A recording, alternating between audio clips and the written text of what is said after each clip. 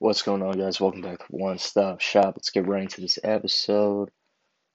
Last night was UFC 265 from the Toyota Center in Houston, Texas, headlined by Derek Lewis and Cyril Gane for the interim heavyweight championship. Derek Lewis was obviously trying to make the most out of the moment that he was put in and fighting in front of his hometown fans, but he was unable to come away with a victory. Gane, for those who have never seen him fight before, this guy is kind of like John Jones. He kind of keeps his opponents at distance and doesn't really let them get too close to them. So Derek Lewis's game is he kind of needs to hit you with a big shot, otherwise it's probably going to go the distance. I mean, this didn't go the distance, but Derek Lewis did not throw many shots. He opens up the fight with a head kick and he fell on the ground, and then Gane kind of took over. He set his own pace, and I was obviously rooting for Derek Lewis. He's the hometown guy, and this was probably the biggest fight of his career. I'm still a big fan of him. He has some of the greatest knockouts in UFC history. He has the most knockouts in the heavyweight division, I'm pretty sure. I think he became the leader in heavyweight knockouts after he won the last time. But Gane, he is undefeated in MMA. He's 10-0, and he was a Muay Thai kickboxing champion outside of the UFC in France. So he's definitely a very high level competitor. He's a great athlete. He was obviously in way better shape than Derek Lewis, and there's nothing that he could do about that, but he put a lot more effort into his camp this time, so he said. But his hands weren't flying like he really needed to, and he couldn't really get too close to Gane. He was always kind of moving. It looked like he was jumping rope pretty much. Like his feet were always like bouncing up and down. So he was staying very mobile. Having good footwork in the heavyweight division is very important because like most of the heavyweights are kind of like slower guys who just throw heavy shots and hope that they land. But Gane kind of moves like a middleweight. I heard a lot of people saying that, and it kind of makes sense. Like middleweights like Adesanya, he has great footwork, obviously, and that's why he is the champion. He runs that division. It's because if you could keep your opponents at bay, then you could throw kicks and try to land the most effective punches to your opponent. So Gane got the job done. He really outstruck Derek Lewis. He landed 112 out of 136 total strikes. Derek Lewis landed 16 out of 37. Significant strikes, 98 out of 122 for Gane. All of Lewis's were significant. He only landed 16 in the whole entire fight, and Gane landed 50 punches to the head. Lewis only landed 8, so he wasn't going to really affect Gane too bad.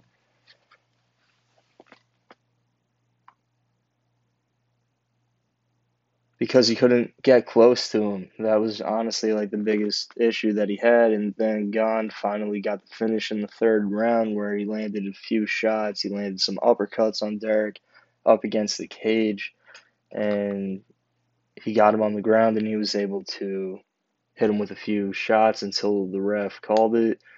And yeah, Cyril Gane is the new interim UFC heavyweight champion, and now he'll have to go on a collision course with Francis Ngannou, his former training partner when he was in France. They trained together under the same coach, which is insane. That guy is probably like, I produce some of the craziest fighters on the planet. Yeah, so that'll happen at some point. But yeah, Derek wasn't able to hurt Gon at all, and it was really just overall a poor performance. Like, he couldn't get anything going,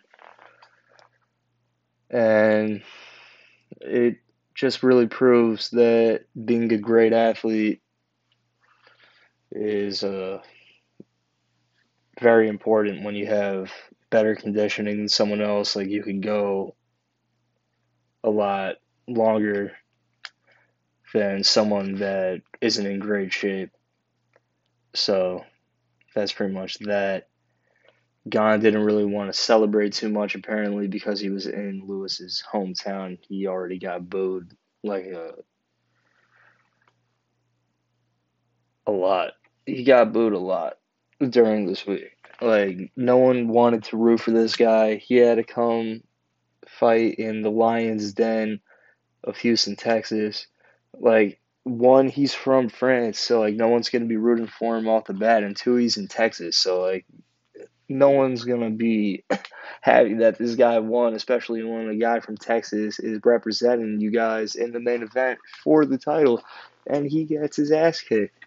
So yeah, that's pretty much it for the main event. Then in the co-main event, we had Jose Aldo against Pedro Munoz in the bantamweight division. Jose Aldo looking like old Jose Aldo when he used to be the king of the featherweights, but this is in the bantamweight division. And he won via unanimous decision. This wasn't like the craziest fight, but it was definitely like a boxing match. Definitely, these two guys both have great boxing. Pedro Munoz was a very formidable opponent. Jose Aldo was just able to use his whole career to his advantage. He has great boxing, and he just tapped into some of his old techniques, and he didn't really use too many kicks, but he landed a few on Munoz that hurt him, definitely stunned him, and Aldo landed the most significant strikes in his career, 114 out of 223, and Munoz landed 75 out of 179. So there was a lot of output, but not too much that landed from Munoz. And Aldo didn't really have any damage to him. And this fight went the distance. He was unanimous decision, like I mentioned. So, yep. And after the fight, a reporter asked him about a potential TJ Dillashaw fight in the bantamweight division. And he said, yeah, that's the fight that we want. So, two legends potentially going at it before the year is over. That's going to be one of the greatest fights of 2021, just based on the names alone. TJ Dillashaw obviously returning a couple weeks ago against Sandhagen. Yeah. And he looked great. So, like, TJ Dillashaw, he would definitely try to take a guy like Jose Aldo down because of his wrestling ability, and definitely has good stand up too, but Aldo is definitely better than Dillashaw in that aspect, so would love to see that. Michael Chiesa lost to Vicente Luque in the first round via a Darce choke after Michael Chiesa had Vicente Luque in a submission of his own. Yeah, he almost had him twice. He took his back and almost had him in a rear naked choke. But yeah, after Luque got taken down by Chiesa, he almost got submitted himself. And then he was able to evade that. And when Chiesa wasn't paying attention, he caught him in a Darce choke. He grabbed his neck and then basically flipped him over and had a lot of pressure on Chiesa's neck. And he caught him, man. He definitely caught him. Both of these guys are very high level jiu-jitsu competitors. Luque is definitely on the rise after submitting Michael Chiesa, who is a former Ultimate Fighter winner.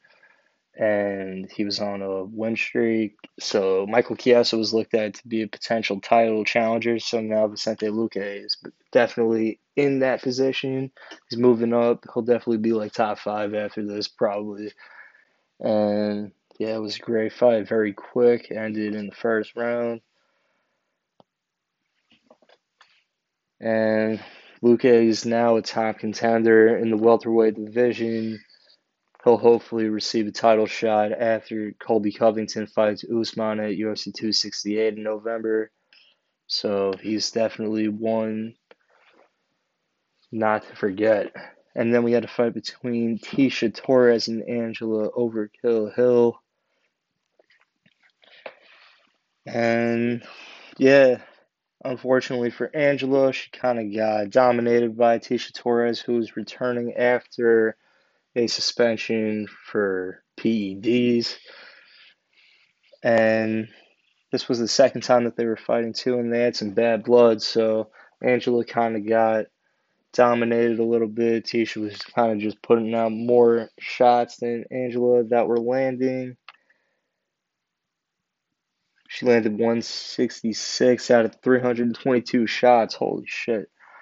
And Angela landed 99 out of 191. So they were both throwing shots. They were both trying to hurt each other in this fight. So Tecia Torres gets the unanimous decision win. Song Yadong beat Casey Kenny via split decision. Song Yadong definitely on the rise. He's only 23 years old. He'll definitely be a contender in the bantamweight division. He's out of China, and the Chinese fighters in the UFC are definitely not ones to mess with. You don't want to mess with Zhang Wei Li either. I'm interested in seeing when she fights again too. So yeah, Song Yadong with another impressive victory. And we had another great fight on the prelims between Fiziev and Bobby Green, longtime UFC veteran. Fiziev definitely on the rise. Won via unanimous decision. And he called out Hasbulla in his post-fight interview, so that was kind of funny. But we had a crazy fight between Alonzo Menifield and Ed Herman. Ed Herman almost had a doctor stop the fight after his leg looked like it had a hematoma on it, and it was literally destroyed. So Alonzo Menifield was able to pick up the unanimous decision victory after all the damage that he gave to Herman. Ed Herman's been around for at least like 16 years at this point in the UFC, so he's been one of the OGs, an early Ultimate Fighter competitor. So that was that. Then Jessica Penne, she beat, I can't even pronounce his name, but she beat this chick with an armbar. This was like her first fight in 4 years, I believe, so pretty crazy. Then we had Manel Kape, who is a former Rizin champion in Japan. That's the promotion over there. He beat Ode Osborne with a flying knee pretty quickly in the first round. And then he jumped on him and landed a few shots, and the fight was over. But unfortunately, he missed weight by a few pounds, so he wasn't able to get a bonus or anything, so that sucks. But this guy, Miles Johns, former LFA Bantamweight champion, he had one of the cleanest knockouts of the night. He hit Anderson Dos Santos to the body, and then he clocked him in the jaw, dropping him fight over. This guy got 50K. And yeah, that was one of the most entertaining fights of the night. That was the third fight of the night. And we started off with Johnny Munoz against Jamie Simmons in the bantamweight division, and he subbed him in the second round. Munoz did in his UFC debut.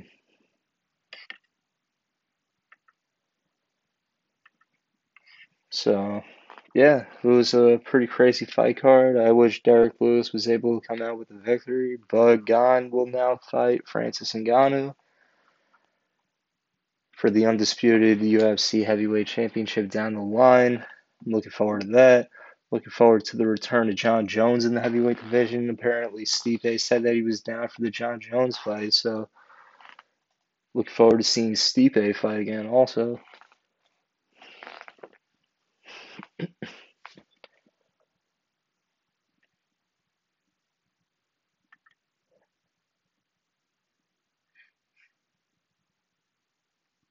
So the next time we have UFC, it's August 21st. They're off next week, and it's a fight night between Jared Cannonier and Kelvin Gastelum from the Apex Center. Got Clay Guida, longtime UFC veteran, on this card against Marco Madsen. That's going to be a pretty crazy fight. Madsen's 10-0. Guida is 36-17 on his career, so he's been around forever.